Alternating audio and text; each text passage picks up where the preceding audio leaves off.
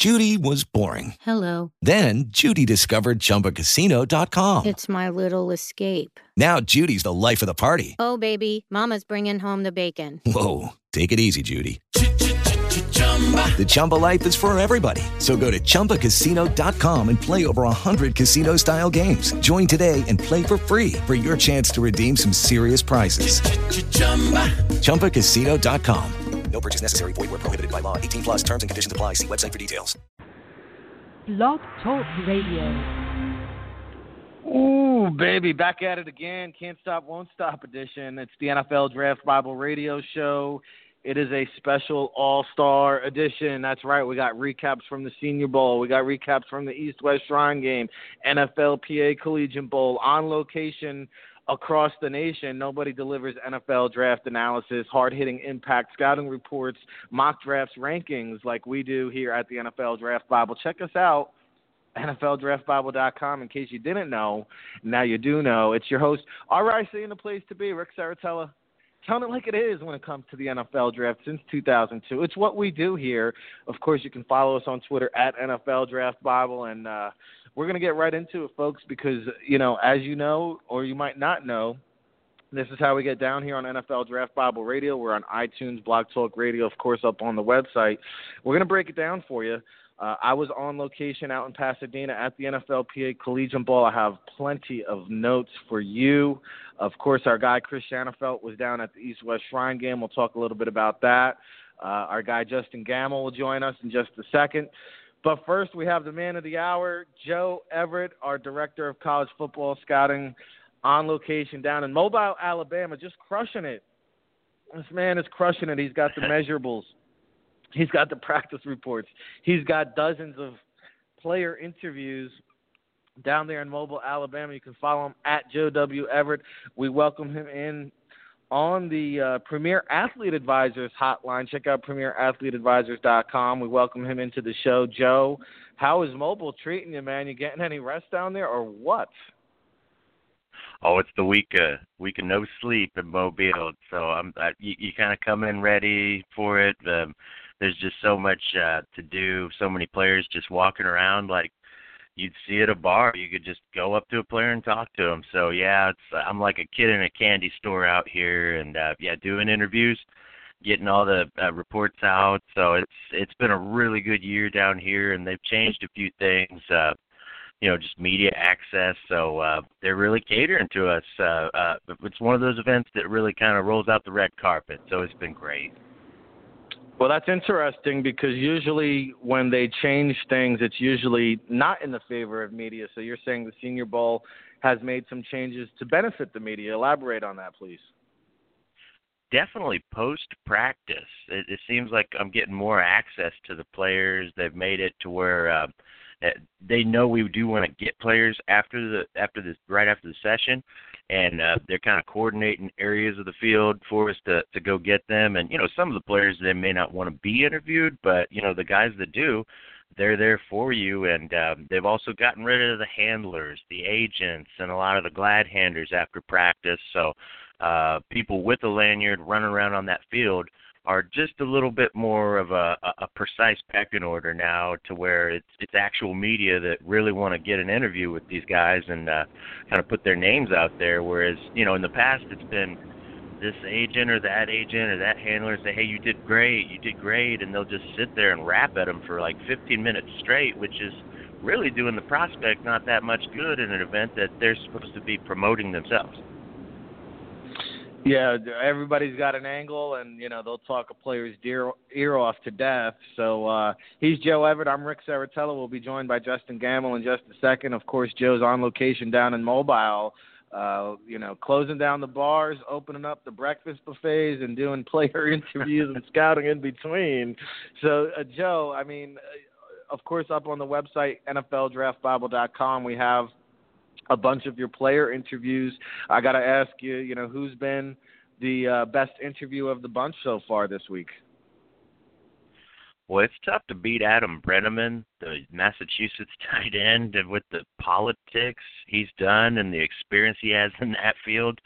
You almost wind him up like a toy and then set him on his way. He was such just a polished kind of prospect in the sense that he's got all the answers, and he really is a guy that wanted to talk. So that was about the easiest interview I'd have to say I did all week, just because, he was engaging, but he's also, you can tell, he's highly intelligent. And unfortunately for the folks, he's both the tight ends, Dallas Goedert and Adam Brenneman, left right after the first practice. So they were injuries, and that's why Dion Yelder from Western Kentucky's down here as a replacement. So we lost Goddard and Brenneman for the week, but Brenneman, great interview. He was doing very well for himself. A little hamstring injury, but yeah, he was an excellent interview. And then it's a great tight end group down here, and Durham Smythe. Well, now I will have to fess up. I'm a Notre Dame fan. I've been watching Notre Dame football since I was a kid. So I wanted to talk to Durham Smythe, being that he's the only fighting Irish down here, and had a pretty lengthy interview with him and just a good talk. So he was a really good interview, just a really good kid. You know, the irony of Adam Brenneman, not to pile on the dumpster fire, but I mean, geez, the kid comes down to the Senior Bowl and gets injured. Why am I not surprised here, Joe? I mean, if anybody's medical check at the Combine in Indianapolis is going to be more important than this kid's, I find it hard to believe. I mean, is it possible? This kid is so talented. I just feel like the history of injuries and the medical report, he may even go undrafted.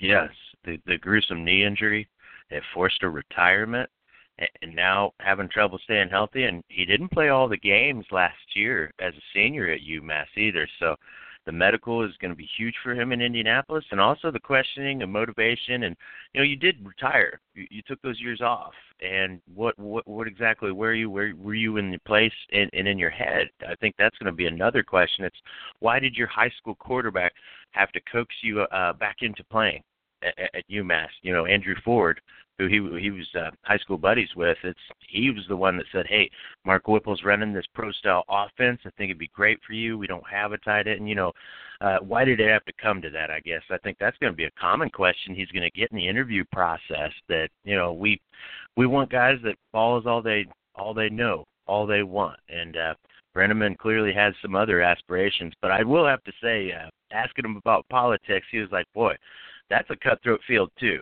So it didn't sound like he's ready to jump back in the political scene. Yeah, he got a little taste of it with that internship, and now is maybe having second thoughts. But, you know, we're talking to Joe Everett on location, Mobile, Alabama, at the 2018 Reese's Senior Bowl. Rick Saratella here. Justin Gamble will be joining us shortly. So, Joe, one of my favorite things about the All-Star events are where scouts like to see players, and a lot of times, you know, these players will get requests by scouts. Hey, can you kick them inside? Hey, can you move them over here? Hey, can I see Hassan Reddick at inside linebacker? I know, you know, from the coverage at home, I know from your interview with Mason Cole, he's been playing multiple positions. It looks like Shaquem Griffin is a guy that, you know, along with a couple other of those edge rushers, might play 43 end, might play 34 backer, might play inside backer. Who are some of the guys that you've seen, you know, kind of play different positions or kind of stood out to you in terms of, you know, Shaquem Griffin, explosive quickness. I'm not sure he has the strength to be a pass rusher at the next level. He might be a guy that I would play at inside linebacker personally. What were some of the observations throughout the week that you took away? Well, I think there's a couple that we kind of expected, and Shaquem Griffin's definitely one. And by the way, last night he won the Practice Player of the Week overall. So that award given out by the Senior Bowl, it's a pretty big honor, and I think that's why. Lining up everywhere, taking all the coaching, and we knew he was a great kid coming in, and he just proved that. Smile on his face, ear to ear, every second, every minute of the day, and that's I don't know what else you could say about that. That Griffin, he's a heck of a prospect. And then another guy, how does he not have a combine invite, Joe? How does he not have a combine invite? Isn't that just disrespectful? I think it is. Basically, on what tape he has, if it weren't for this unfortunate deformity like that is what's holding him back. I mean, because what we have from his game footage is a guy that can play a number of different positions, that runs all over the field, plays with his hair on fire, and really from this week and as well as the end of last year, especially in that bowl game, he has real spring off the edge to be a situational pass rusher. And, I mean, every year those combine lists are put together, and there's real head scratchers. That's one, and I think sometimes you have to wonder, these teams, they don't I don't think this is the case. They'll often try and hide somebody. Like, oh, we're not going to put him on the list, and then when we get asked about it, it's like, oh, who? Yet they'll still draft him in their top 100. So I don't know if they're playing games here with Griffin, but yeah, I think it's disrespectful, and he deserves an invite because he's going to test well on some things. I would love to know what his 3-cone is because he gets so low, he bends so well, and I think it's clear he's got great foot speed. So yeah, he's done a great week, and he's been all over the field. And another guy, I think, Dimitri Flowers, he's also been doing a lot of H-back. I think we knew it coming in. He would play some fullback, and they flexed him out a little bit. But the one that was really interesting was our UTSA end. Marcus Davenport played some coverage. They got him doing some linebacker drills, and that was really kind of eye-opening just to see the big man move, try and backpedal. I'm not going to say he looked 100 out there, but they definitely wanted to get him out, something else besides just rushing the passer, just to see what kind of range he has and how he's able to get back to the second level instead of just, pinning his ears back all the time. Yeah, Marcus Davenport and I think Willie Hernandez, the UTEP kid, have really made themselves a lot of money this week. And, Davenport, I don't care where you put him. You want to put him, you want to throw him out there at outside linebacker. We saw Mario Williams do it. This kid can do it too. You want to play him with his hand in the dirt, he can do that too. You want to move him on the inside, on the interior, he could do that too. Marcus Davenport, for me, I have no problem selecting this kid with a top 20 overall pick all day, every day. And, I'll even make a bold statement of the day. Maybe Marcus Davenport is the top-rated senior prospect in this year's draft class. And with that being said, we welcome in the king of the hot takes, Justin Gamble, our co-director of college football scouting, joining us here on NFL Draft Bible Radio, along with Joe Everett and Rick Saratella. Jam-packed show, and Justin, we'll just interject you into the conversation right now with Marcus Davenport. How high can this guy's draft stock rise? Well, you look at the guy's traits alone, and just, the length and the motor and the bend. If he doesn't play for UTSA, we might be talking about a first overall pick. The coaching down there, I don't know a lot about their coaching staff. I don't know a lot about their program, if I'm going to be honest with you. But, you have to think, if he's at a D1 school or a big D1 school, a Power 5 school, and, gets some, really good coaching, and, they developed those traits over the years. And, he kind of had more of a plan of attack and a more polished game. What would stop a team from looking at this kid and banking on his upside and saying, we will take him, with the top pick? Because as a pure athlete and specimen, he's a Greek god. He's what you would draw up in a lab if you could. So, I still think everyone said he kind of had a rough week of practice this week, or, rough Senior Bowl. He didn't look great with his hand in the dirt. But, is that going to stop a team from saying, hey, we know what kind of coaching he got. We know what kind of coaching we can give him. And this guy could turn into a monster. I think he's a much better prospect coming out than Ezekiel Ansah, coming out of BYU, and he was as raw as they come. And the Lions banked on his upside and took him, and he's turned into a fine pass rusher. And I think Davenport has a higher ceiling, and he might be better. He's a better player coming out. So top 10, I think it's not impossible. Top 5, we'll see, because honestly, if you compare on paper him and Chubb, just their athleticism and their size, what they're able to do pure athletically, I think he's got Chubb beat. Well, that was going to be my next question. I'll keep it right here with you, Justin. I was going to say, Marcus Davenport, I would even put him ahead of Derek Barnett if he was in last year's draft class, and Barnett went relatively high. So, Justin, let me ask you this. If Marcus Davenport was coming out last year, how would he rank in terms of edge rushers or these 43 defensive ends that we see? I don't think he'd be ahead of Myles Garrett, by any means. Having a hard time remembering who else was there. But Barnett didn't really have the traits that I think I would look for, at least. I mean, he wasn't an explosive get-off type of guy. He was kind of a snap jumper. It wasn't he wasn't really a speed to power. He wasn't really a speed. He was kind of like, I'll beat you because I timed the snap right, I have decent bend, and I'm better with my hands.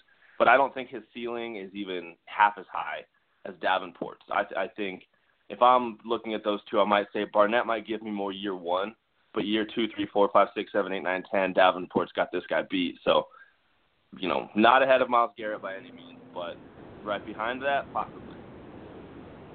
Joe, quickly, your thoughts on where Davenport would rank in last year's draft class. Takk McKinley, another guy. Solomon Thomas, almost with the same exact measurables. Well, maybe not the height, but how do you see Davenport stacking up if he was in last year's draft class?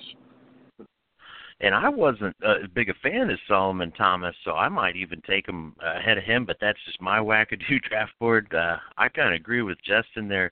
I'd have him above Barnett, and those guys, it was in the teens. There's that run started last year, Derek Barnett, and then went John Allen, and then in the 20s, Takk McKinley and Taco Charlton to wrap up the first round. So I think I'd take Davenport over all those guys as far as the upside.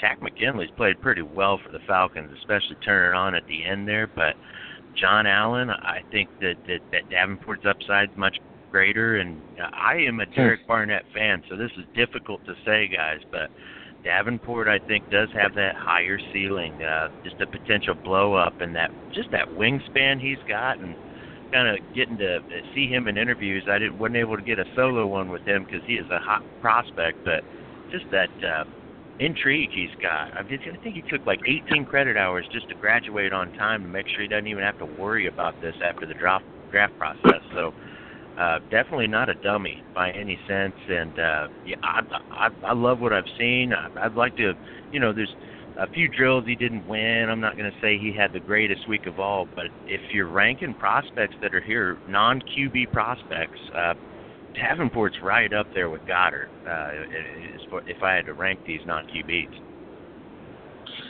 Yeah, I was a big fan of Barnett coming out. I would take Davenport over him. Jonathan Allen, this guy had incredible film last year, and the fact that we're even talking about, UTSA in the same sentence as Alabama just goes to show you what Marcus Davenport has done for his draft stock now.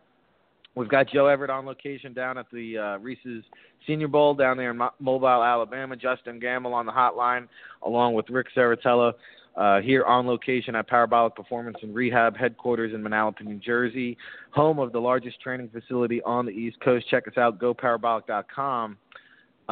Gentlemen, we've got a really free-flowing show. It's an open roundtable discussion. We really haven't even gotten into our winners yet this week, but you mentioned quarterback prospects. Obviously, everybody wants to talk quarterbacks, and the Denver Broncos, Phil Savage loading them up with the quarterbacks there, Joe. Josh Allen stacking Baker Mayfield on the same squad as Tanner Lee and I think Luke Falk. So what has been your impression in terms of quarterbacks thus far? It's the Baker show. He's been clearly the best quarterback here, and I'll just start with Josh Allen, actually. He's given off tickets to the gun show. There's no doubt he's got a howitzer, and you love his size, but the accuracy has propped back up. There's a reason the percentages are as low as they have been over his career. There's just skeleton drills, and sometimes just the not even 7-on-7, like they're just going against air, and he's missing some receivers. There was one, a crosser in the end zone. They're doing red zone against air. Allen Lazard's crossing. He overthrew Allen Lazard into the stands, and it's like, dude, Allen Lazard's 6'5" plus. That's a big old receiver. There's definitely some placement and touch issues with Allen because he can make those throws, and I don't know if it's jitters. I don't know what it is, but if it's a big regular season game to qualify for the playoffs, maybe the same thing happens. So I think there's some worries with Allen and exactly where he's locating these receivers, and maybe a great QB coach could work with them and polish that up. But I have my doubts. Whereas Baker has been on point. He arrived late. He got out of an Uber right before the first practice and just started throwing ropes. I mean, I'm not going to say every pass has been perfect, but he looks like the real deal. And not only that, just the intangible stuff. He's going through all the drills. He's high-fiving his receivers after they catch. He's making sure people are okay after they're hurt. He's just he's getting everybody jacked up in the huddle. Like it's happening. What happened and what we saw at Oklahoma is happening down here in Mobile. So I think he's really putting on a good show just even outside the field and what his little world is. I think a lot of people are really kind of just, what we always see, the great quarterbacks, people gravitate to them. They tell that story about Deshaun Watson going into the Texans building. He just goes in solo to the cafeteria, and the whole team sits around him wanting to talk to him, wanting to hang with him, and Bill O'Brien's like, yeah, this guy's the man. I might want to get him. Like, that's the same thing with Baker, dude. People definitely just gravitate toward him. They know there's a real QB in town, and, he's been head and shoulders for me. Really, I'll be honest, though, Tanner Lee, I had very serious concerns. I'm not his biggest supporter, but I thought he's had a pretty decent week. He's got a lot of arm strength to him, and he's just kind of forced his hand. Scott Frost coming into town, he wouldn't fit that offense and, maybe take advantage of some hype he's got. But I thought for what he is, he has done very well for himself. So shout out to Tanner Lee. But, yeah, it's just this is the Mayfield show out here, and I'm just hoping he plays the game. There's some rumors he may go back home. I think he's got a sick mom, and that's why he was late to the event. So we'll see if he actually plays in the game. But I think he's done enough this week to really not only escalate his stock, but I think solidify some of the beliefs we've had about him that he is that alpha dog. And players know it, coaches know it, and the other team, they're going to know it real soon too. Yeah, Tanner Lee, the gym shorts and T-shirt king, looks all good against the air. He did the same thing at the Manning Passing Academy that led to a lot of that preseason hype because he was the best-looking quarterback down at the Manning Academy. But a couple things before I go over to Justin. First off, you mentioned Josh Allen and your concerns there, Joe. On the Joe Everett big board, when do you start thinking about Josh Allen if you're a QB-needy team? He's still going to be a first-rounder, but I just do it late. I'm going to try and trade down and see, and if I don't get him, it's not the end of the world. I'm worried, though, that just as you mentioned, Rick, that the North team, it's coached by the Broncos. They feed these quarterbacks in them. John Elway has loved these big, supersized mobile quarterbacks, and that's what Josh Allen, he fits that bill, and they're sitting there at number 5. So I definitely worry that the Broncos might be looking hard at him, and I'm hoping this week has been a eye-opening experience for them. Just to say this player might not be exactly what we want, and the biggest fear is that he's Paxton Lynch Part 2. I don't think they want any piece of that. So I would put him outside of the top 10 guys. I can't take a risk on a guy that's a career 55, 56% completion. That scares me. Well, yeah, let me pick up right there. And, Brock Osweiler, Paxton Lynch haven't worked out thus far for the Broncos. But, Justin, over to you. I came across an interesting stat. I don't know if you've seen it. And I'm not a big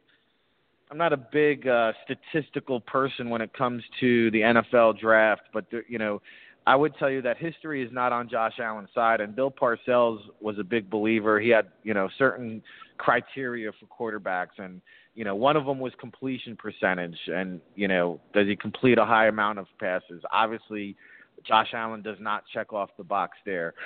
Does he have starting experience? Yes, obviously he does have starting experience. Does he have a winning record? You could argue that, maybe not a winning record. And then also the other criteria is what's his stats against top 25 competition, and Josh Allen's is terrible.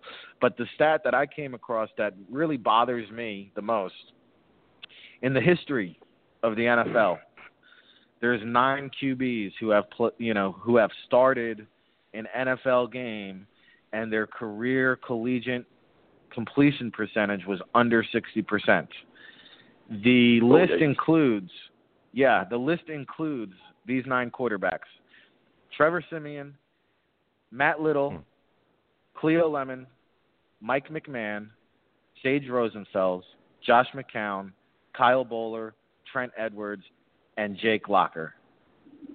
Those are your 9 QBs. So, again, I'm not a big believer in statistical evidence, but like I said, history, my man, is not on Josh Allen's side. And Justin, I don't know about you, but I think he is going to be fighting an uphill climb when he transitions to the next level.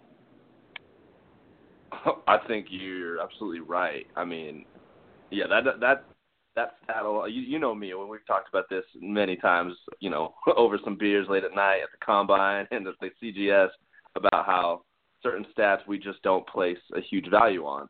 But, I mean, that is tough to argue with. But here's the thing that I think is and it's not even my argument for Josh Allen, it's just maybe for certain players in general and the NFL, and it's that, each year that goes by, we see more and more with new offensive coordinators coming in and new coaching staffs and new minds coming into the NFL, that the NFL is no longer a cookie cutter. Each team is developing offenses vastly different from the next, and it's meant to fit their quarterback. I mean, we saw what Bill O'Brien did last year with Deshaun Watson. We saw what McVay did with Goff this year, what Peterson's doing with Wentz. And it's like these guys can go from absolute dog crap to where they look like undraftable players to now Wentz looks like an MVP. Goff looks like he might turn into the next, Eli Manning type, where he can maybe not carry a team, but he can be, he can steer and drive at the same time, and the guys just have to kind of push the call, whatever. But it's like Allen has a skill set that you just can't overlook. I mean, his accuracy on the run, his size, his toughness, his strength in the pocket, the mobility he has. I mean, I wouldn't even say an underrated athlete. This dude is crazy athletic. I don't want to compare him to Cam Newton because Cam was just another animal altogether. But, I mean, is he that far off from Cam Newton? Look at Cam Newton coming out of Auburn, and he could barely throw the football. I mean, he could throw it, but it was so awful. Some of his throws were just it was either the easiest thing you've ever seen or it might not be complete. And he was running all the time. I mean, I think you got to think if Allen goes to an offensive coordinator that embraces his skill set, embraces his mobility, his size, the things he can do on the run, the things he can do to stretch the field, if you get him comfortable, to me it looks like when he's not at the Senior Bowl right now, it looks like he thinks a lot. He's one of those guys that thinks a lot, and it's why when they're on air he's missing people because he's a reactor. In the games it's like he snaps the ball, drops back, and he's a reactive athlete. And when you give him all the time in the world and no defenders, he's staring down that open receiver and he's overthinking it. And I think, guys like that, they're going to look bad in shorts sometimes. He's just thinking too much. He's just simply thinking too much. And if you get him with an offensive coordinator that embraces his skill set and gets him comfortable and gets him confident, you're going to get a really good player. You just have to give him an offense that works for him. Because Deshaun Watson, even on tape, I saw him struggle so many times last year, but O'Brien started doing a great job of eliminating the middle of the field reads, eliminating certain keys for the defense to look at, using the run game, using the mobility against the defense, using certain things that would just help Watson to a huge extent. And I think that's what you have to do with Allen. We assume because he's this big white dude that has a rocket arm, he's the next he needs help. We can't assume he's Peyton Manning or any other guys before him. He needs help. He's not the perfect prospect we wanted. He needs a lot of scheme help. He needs a lot of coaching help. But that's not a bad thing because he still has the skill set to dominate in the NFL. And if it doesn't work out, the XFL will be launching in 2020. Justin, sticking with you, what is your take on where these guys stack in terms of, last year we had 3 quarterbacks going in the first round, Trubisky, Watson, and Mahomes.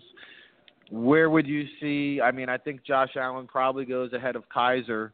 Where would you see, and throw Baker Mayfield in the equation, where would you see Mayfield and Allen going if they were coming out in last year's draft class? And a lot of people thought Allen might have been the number 1 overall pick last year, which is crazy.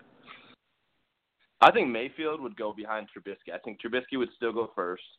And I think Mayfield would probably come off the board after him before Watson, because in my opinion, Mayfield is far superior to anything Watson is. As a passer, as just a field general, I think there's no comparison for me. Watson was kind of running. I studied their offense a lot this year. On the All-22, I studied what they tried to do with Bryant, and it's not a whole lot different from what they tried to do with Watson last year. And it's very snap the ball, get it out on time. There's a lot of simplified reads. The progressions are clean. It's, you can kind of have a robot playing quarterback, and I don't want to say that, make it sound like Watson's terrible, but it was very scripted. It was a very scripted offense. Mayfield can do things that Watson just never could and probably never will. And then when you compare, Mayfield to Mahomes was all over the place, and he was doing things on tape that were baffling from a positive standpoint and a negative. You just never knew where his mind was at pre or post snap, but his physical ability was off the charts. Well, I think Mayfield has a live arm, and he's got natural accuracy. He doesn't overthink. We've seen that at the Senior Bowl. The guy just gets out there and slings rockets all over the field. He's not, he's never in his own head. And that's what I think is amazing about him, that he's such a good leader, and he's never in his own head. And, the things he's done at Oklahoma, absolutely, the improvement he's made at Oklahoma is amazing. He's going to have to complete a lot tougher throws than he did at Oklahoma. He's going to have to, learn. There's going to be that learning curve for him, but I think overall he's right behind Trubisky. And I think a team would probably still bank on Allen over Watson and Mahomes. There's something about him that I think is too intriguing, the overall package of the height, weight, speed, athleticism, arm strength. I think Allen would probably still go before Watson and Mahomes. I'm not saying I agree with that, but I think that there's that possibility that, teams are going to fall in love with that skill set and the height and the arm and everything. Very interesting. That would put him in the top 10 equation, and we could probably spend an entire podcast just on quarterbacks, and I know we have some other guys to talk about. But, Joe, every year there's a handful of quarterbacks who go in the mid-rounds that wind up starting for teams. C.J. Beathard did a pretty solid job for San Fran until the Jimmy Garoppolo show, third-round pick. You also saw Nathan Peterman get a start there. We saw that debacle go down, but he was a fifth-round guy. All the attention's been placed on Allen and Baker Mayfield, Joe, but there's a couple other good quarterbacks down in Mobile and Preston as well. Oh, there's no doubt about it. I really like Mike White, what I've seen. He's got instant chemistry with receivers and just a smooth delivery. That guy's a real cool customer out there, and I think it's almost by default. He's pretty much the best quarterback on the South roster. I've liked Benkert. The guy can play. There's no question in that. It's just the difference in overtop release, height, deep ball accuracy. It's White's just a natural, and I'm hoping it's not just the second case of Brandon Doughty and goes in the 7th round, because I'd love to see this guy get a chance to start. Started at South Florida there and really has worked his way in the system. And what Jeff Brom's done with these QBs, I think he definitely deserves a chance. But, yeah, if there's another quarterback to talk about, it'd be White. And then the rest of that roster, we've had the verdict on this fellow, Silvers. The only reason Silvers from Troy is here is he's originally from Mobile, I believe. And they're just getting those extra quarterbacks to make sure in case someone bows out, that they'll have an extra. But, yeah, I don't know why he's here. And Lauletta, the fellow we've talked about preseason, and, were it not for a knee injury in his junior year, things may have been a lot different for Kyle. But he's really looked well, done some nice things out here, shown the mobility. Really throws well on the run, and I think that's just as far as that South team, those are the best you've got on that squad. But yeah, when we get to game day, the difference in quarterbacks should be so noticeable. It's just a little tilted to that north side. So, but I think if you're looking for another quarterback that really is put some good footage out there, it's got to be Mike White. Captain Cool out there.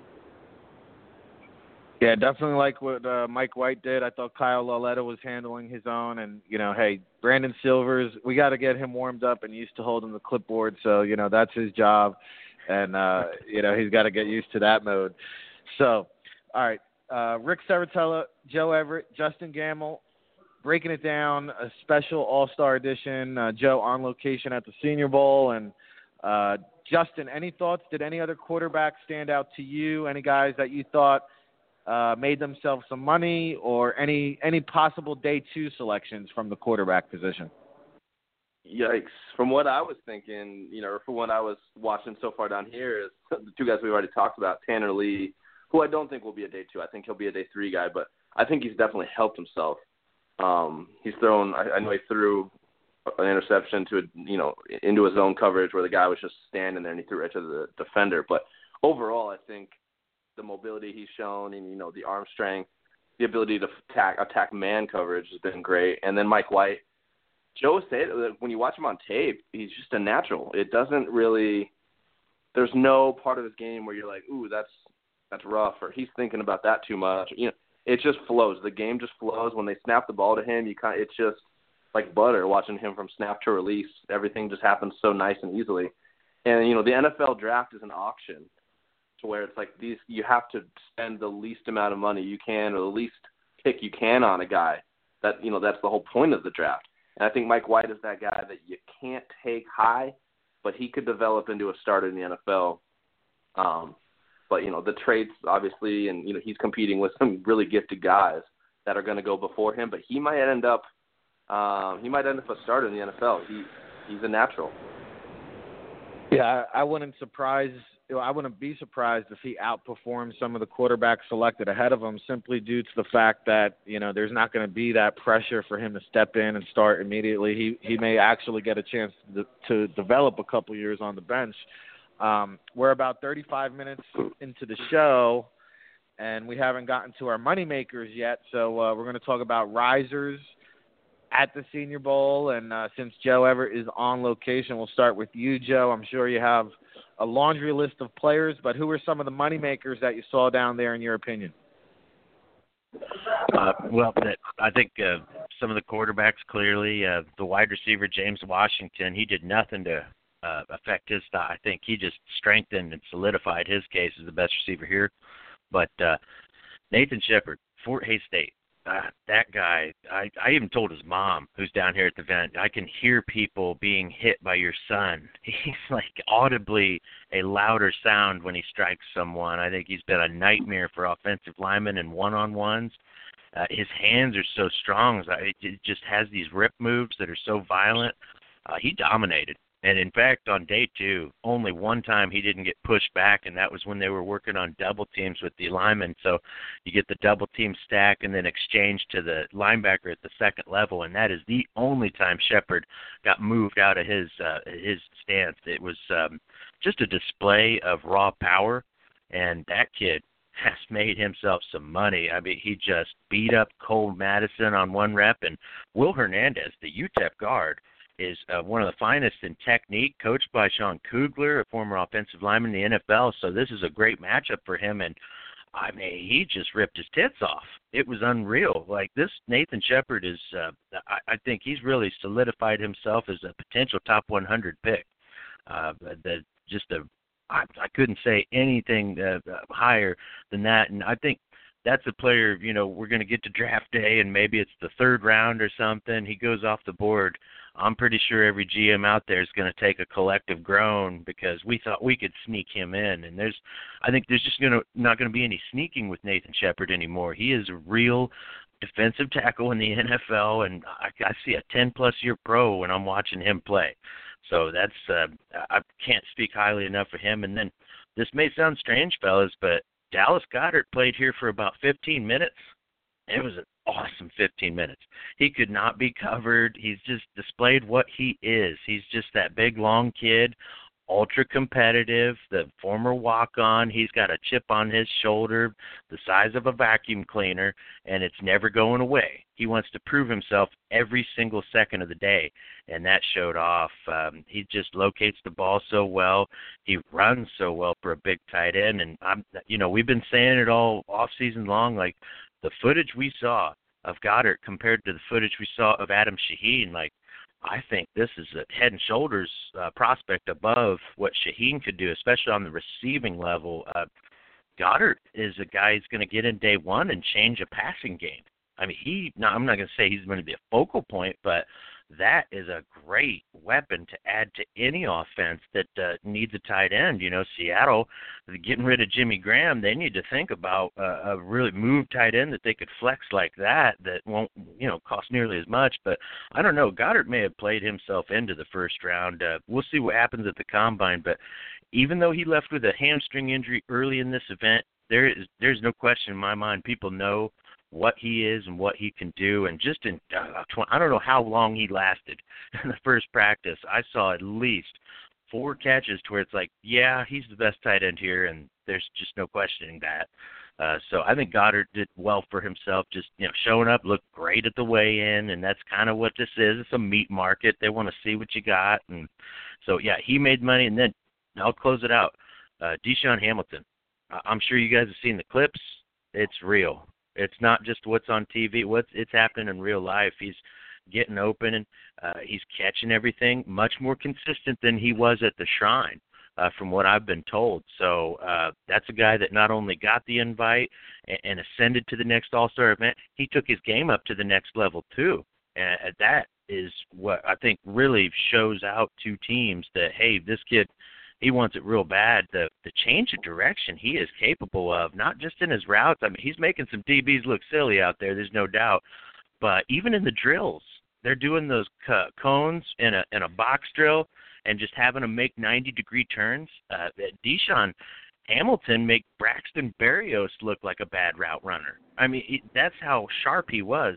He is capable of such great stops and starts and just excellent feet out there, and he really put the hands together this week to make it the whole package. So Deshaun Hamilton from Penn State, I think there's no doubt he put himself up there. And I know I said it was done, but I'm throwing in Trey Williams, Auburn, too. He's just really, I didn't know he was this good a pass rusher. You knew he could play. You knew he could tackle, but he's been running so well. They've been having him do a lot of different things. And, yeah, Trey Williams, I think he was a star day one, and he's done nothing wrong in day 2 and 3. I would expect him to make a lot of tackles in the game. And, Joe Everett has been cranking out the practice recap reports up on the NFLDraftBible.com. If you want more hard-hitting analysis like that, there's just dozens and dozens of players that he's broken down throughout the week. NFLDraftBible.com. Can't stop, won't stop coverage. We've got player interviews, measurements, and everything you need to know from Mobile, Alabama. Now, Justin, you heard Joe say Deshaun Hamilton from St. Petersburg to Mobile. I think the next stop for him in his near future is going to be Indianapolis. Dallas Goedert, the GOAT, he's taking him over Mike Gesicki from Penn State, over Nine-Finger Fumagalli from Wisconsin. Any thoughts on what Joe said, and who are some of the moneymakers that you saw, in your opinion, Justin? No, I like that, man. I think Goddard is a much more functional, well put together athlete than Gesicki and Fumagalli. Those guys, on tape especially, Gesicki kind of runs like an old dad. It's like skinny legs, and it kind of takes a while. It's herky-jerky.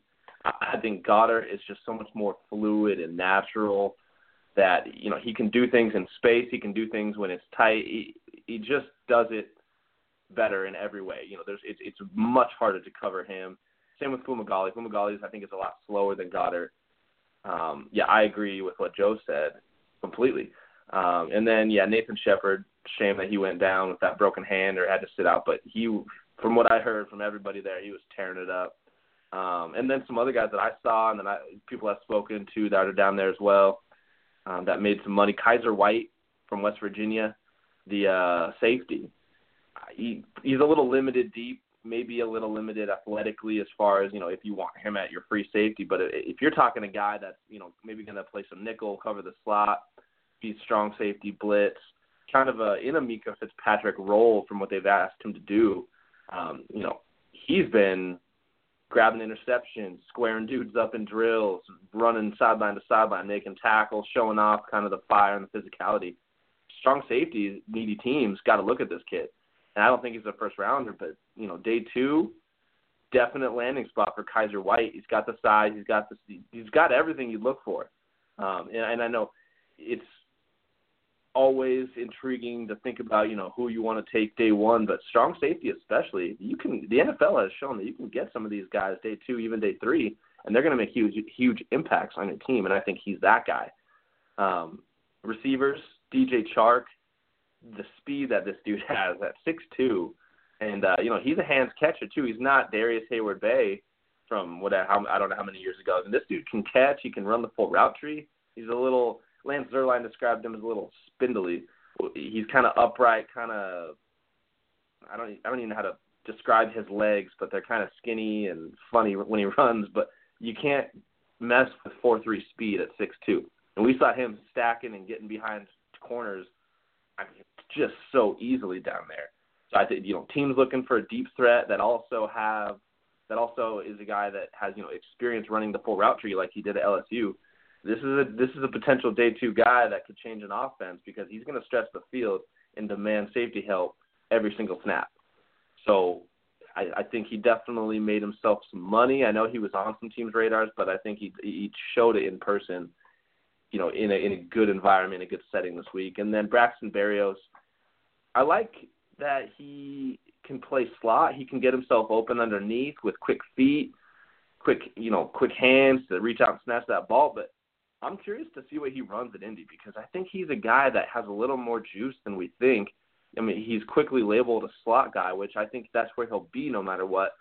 But if he runs in the 4.4s, that's going to help his draft stock a lot because at Miami quite a few times, you see this guy stretch the seam or even, run a corner route from the slot, and he's burning corners and safeties. And it looks like he could potentially hit the 4.4s. And I think that would make him a lot of money because he's not just your typical 4.6 slot guy. This dude can actually stretch the field. And he looks, down in Mobile from what I've seen, he looks like a guy who, might have a little more deep speed than we think. And that's kind of intriguing for, a lot of teams looking at the slot. And then Joe or Rick, I know you're going to hate me, but Kemoko Turay from Rutgers, I've talked to another bunch of people that are saying this guy is so intriguing with the raw tools that he has and the ability, the ability to bend the edge and get off the ball and play with his hair on fire and use that length. There's going to be a team that's going to fall in love with him as a situational rusher and potential upside, to be more. Maybe they're starting outside linebacker in a 3-4. But I've liked him on tape for a few years. I know he couldn't figure it out at Rutgers, but he gets in the NFL and gets with a coaching staff that can figure out what's going on, how he's wired. And he might be an Aldon Smith type of guy. Hey, you know what? You can have the Kemoko Dragon, and I usually tout the horn for my Rutgers guys. But I mean, listen, go watch the film. The guy can't play football. We all knew he was an athlete. Maybe he's a special teams guy. I get it. You're going to see the burst and the athleticism, and then you're going to go watch the film and realize he's just thinking too much. So. Interesting though. It's why he's in Mobile. It's why he got a NFL Combine invite, and we shall see. It's Kemoko Turay for sure. Now, a couple other guys. Joe, I'll go over to your thoughts on any feedback that Justin had. A couple other guys out here. Jordan Akins, I thought, is showing flashes out there. But Rashard Penny, we haven't talked about any of the running backs. I still think he's the best running back at this event. MJ Stewart, I heard, is doing good things down there. And the Jacksonville State kid, Siren Neal, from, the small school. And then how about Cedric Wilson and my guy, from Boise State showing some explosiveness. And then my guy from Maine, Jamil Demby, who is just bullying guys at the NFLPA Collegiate Bowl. Just a guy that's really put himself strongly on the radar during the All-Star circuits. Joe, any thoughts on what Justin or myself had to say? Chark, I think, and Justin was talking about this guy before the season. It's like, how come everybody forgot about DJ Chark? And, it's right, because he's long, he's caught a bunch of passes, and he's a runner. No doubts about that. So I think he's had a really solid week. There's no questioning his ability. And he improved his stock, as did Kaiser White. The guy you brought up, Rick Akins, week one, it's like he was just getting his bearings. And then, day one, he was getting his bearings. And then day 2 and 3, he turned it on. It just was so noticeable, a level up that he took his game, just catching everything thrown to him. And day 2 and day 3, I think he had one-handed catches. One was just a really impressive touchdown that, guy draped on his back, and he just flashed those ball skills that he's got, and the hand-eye coordination from the baseball. And, talking to him, it's kind of what you expect. He's going to be a 25, 26-year-old rookie, but he is an old pro when you're talking to. He's real serious, kind of mild-mannered. He doesn't get too high, don't get too low, real even-keel fella, and I think that's going to serve him well. And what he did this week, Akins made himself some money, and so did Cedric Wilson. And, I have to say, I think Rashad Penny, and we've been bashing this theme all season, he's going to be a better pro than Pumphrey. He's just got more size. He's got a lot of burst and just more power, and there's no questioning his speed. I mean, when you're tied for C.J. Spiller for all-time kickoff return touchdowns at 7, you got plenty of deep speed. So, I can't wait to see where Rashad Penny goes, because he strikes me as a guy that's going to be a much better pro than a collegiate player. There's all kinds of potential for him. But, the name you brought up that's making me smile is Akins, Rick. I think Jordan Akins, I don't care how old a rookie is going to be, if I'm a general manager, bring me a pro who's going to show up every day and continue to improve his game. Definitely a plug-and-play prospect, and someone that we've talked about here on the show before. So we got about 10 minutes left to go, fellas. Joe, any guys that, unfortunately for whatever reason, hurt their draft stock this week?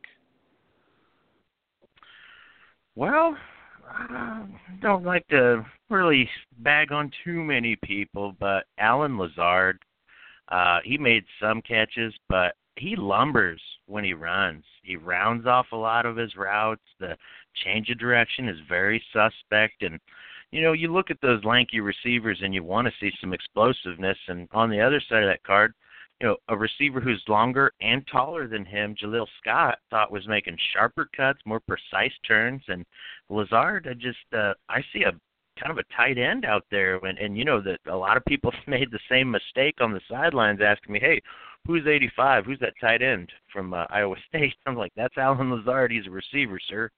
It's really not gone well for him as far as some of the other receivers, I believe, here have leapfrogged him a little bit. And then I don't mean to pick apart anything, but I really wanted Ian Thomas, the Indiana tight end, to have a good week here. I had the highest of hopes for him, especially, I love my Hoosiers.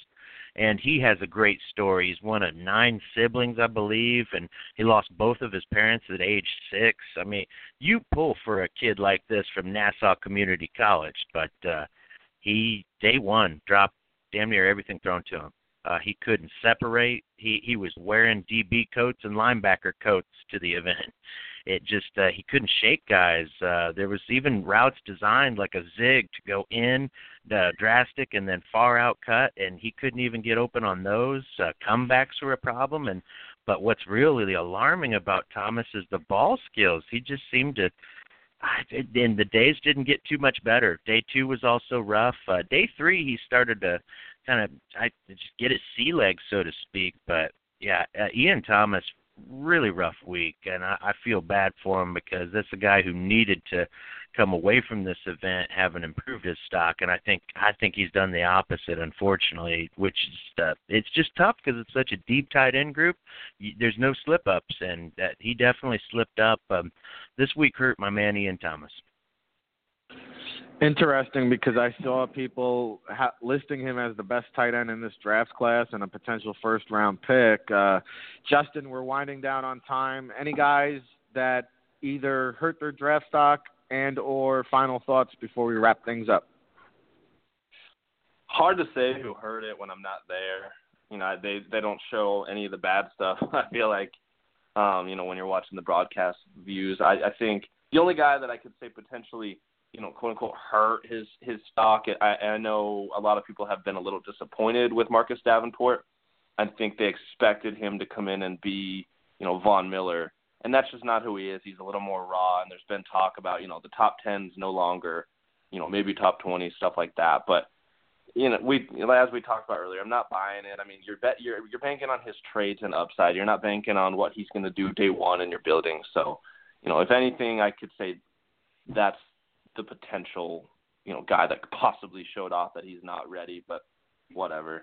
Yeah, and other than that, man, I really have enjoyed watching the Senior Bowl. This is a talent-packed Senior Bowl, and even some of the guys that you don't hear their names, you're like, this is still going to be a top 100 pick, like Jalen Holmes from Ohio State.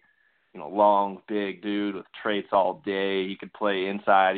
He's rushed from the 3-tech. He's played the edge. I mean, just, you know, so many guys with skill sets and overall ability that are just not getting talked about. But, you know, in the NFL, these coaches are going to want to play some of these guys. They're going to want to coach up some of these dudes. So, other than that, yeah, I just enjoyed watching it, man. Some of the offensive tackles have stood out, but we'll get to that another day.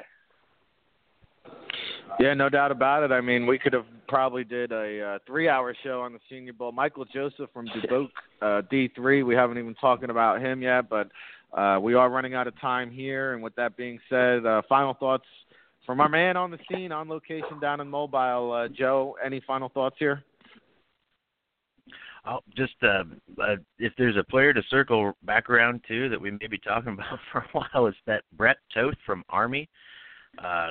He's got that, commitment to the military, so you don't know what his time commitment, if he has to do another 2 years of service before he's even eligible, but what he's looked like out here is a prototype tackle, 6'5", 33-inch arms, big hands. He just looks the part, and, you certainly understand he can run block from that offense, and those Ohio State guys, he matched up well against them. He really, I think, did everything to help himself, but the real question mark around him is that commitment. He doesn't even know. Talking to him, and also he's a lifer in the military. He said no matter what happens in football, he's going back to serve, and he's probably going to be a high up in the service. So I think that was just a neat kid. He's a math whiz. Really disciplined kind of cat, so I can't wait to see what happens with him, but I'm worried. We may have to wait a year or two with the new, I don't want to get into politics or anything, but things have changed in the military branch. So I hope the best for Brett Toth, but yeah, for folks saying, oh, he's in this round, he's in that round, we may just have to wait a couple years. Yeah, there's a 2-year military obligation from my understanding, which, like you said, Joe, could hurt his draft stock, could make him go undrafted. And, the Patriots are always looking into guys like that. Now, that's about another edition of the NFL Draft Bible Radio Show. If you like what you heard, we're here each and every week counting you down to the 2018 NFL Draft. The All-Star circuit is just about wrapped up. We got the Senior Bowl game tomorrow. But we just broke down the Senior Bowl practice week, and next week we'll hopefully get our guy Chris Shanafelt, who was on location at the East-West Shrine game. I'll have more analysis on the NFLPA Collegiate Bowl. Of course, you can go to NFLDraftBible.com and get all that good stuff, along with Joe's practice reports, his on-location interviews. We have interviews up there with Dion Yelder, who got the call from the NFLPA Bowl to the Senior Bowl, Kylie Fitz, New Mexico State wide receiver Jaleel Scott. We didn't even talk about him yet today, and just a lot of great videos. If you're into video content, we got Path to the Draft behind the scene videos with players, of course, player spotlight shows. We got podcasts just about every day here on the Blog Talk Radio channel, and we appreciate all the love and support. So if you're listening on Blog Talk Radio, iTunes, please rate it, share it, like it. We'll have this show up on the website over at NFLDraftBible.com. I believe it's already up there on the homepage. So for another edition in the books, we had our directors of college football scouting, Joe Everett, on location in Mobile, Alabama. Of course, Justin Gamble holding it down out there in Colorado. Myself, RIC in the place to be, Rick Saratella on location at Parabolic Performance and Rehab, the largest indoor facility on the East Coast. Go Parabolic.com. Of course, follow us on Twitter at NFL Draft Bible. Till the next time, everybody, we appreciate it. With Lucky Land Slots, you can get lucky just about anywhere. Dearly beloved, we are gathered here today to... Has anyone seen the bride and groom? Sorry, we're here. We were getting lucky in the limo and we lost track of time. No, Lucky Land Casino, with cash prizes that add up quicker than a guest registry.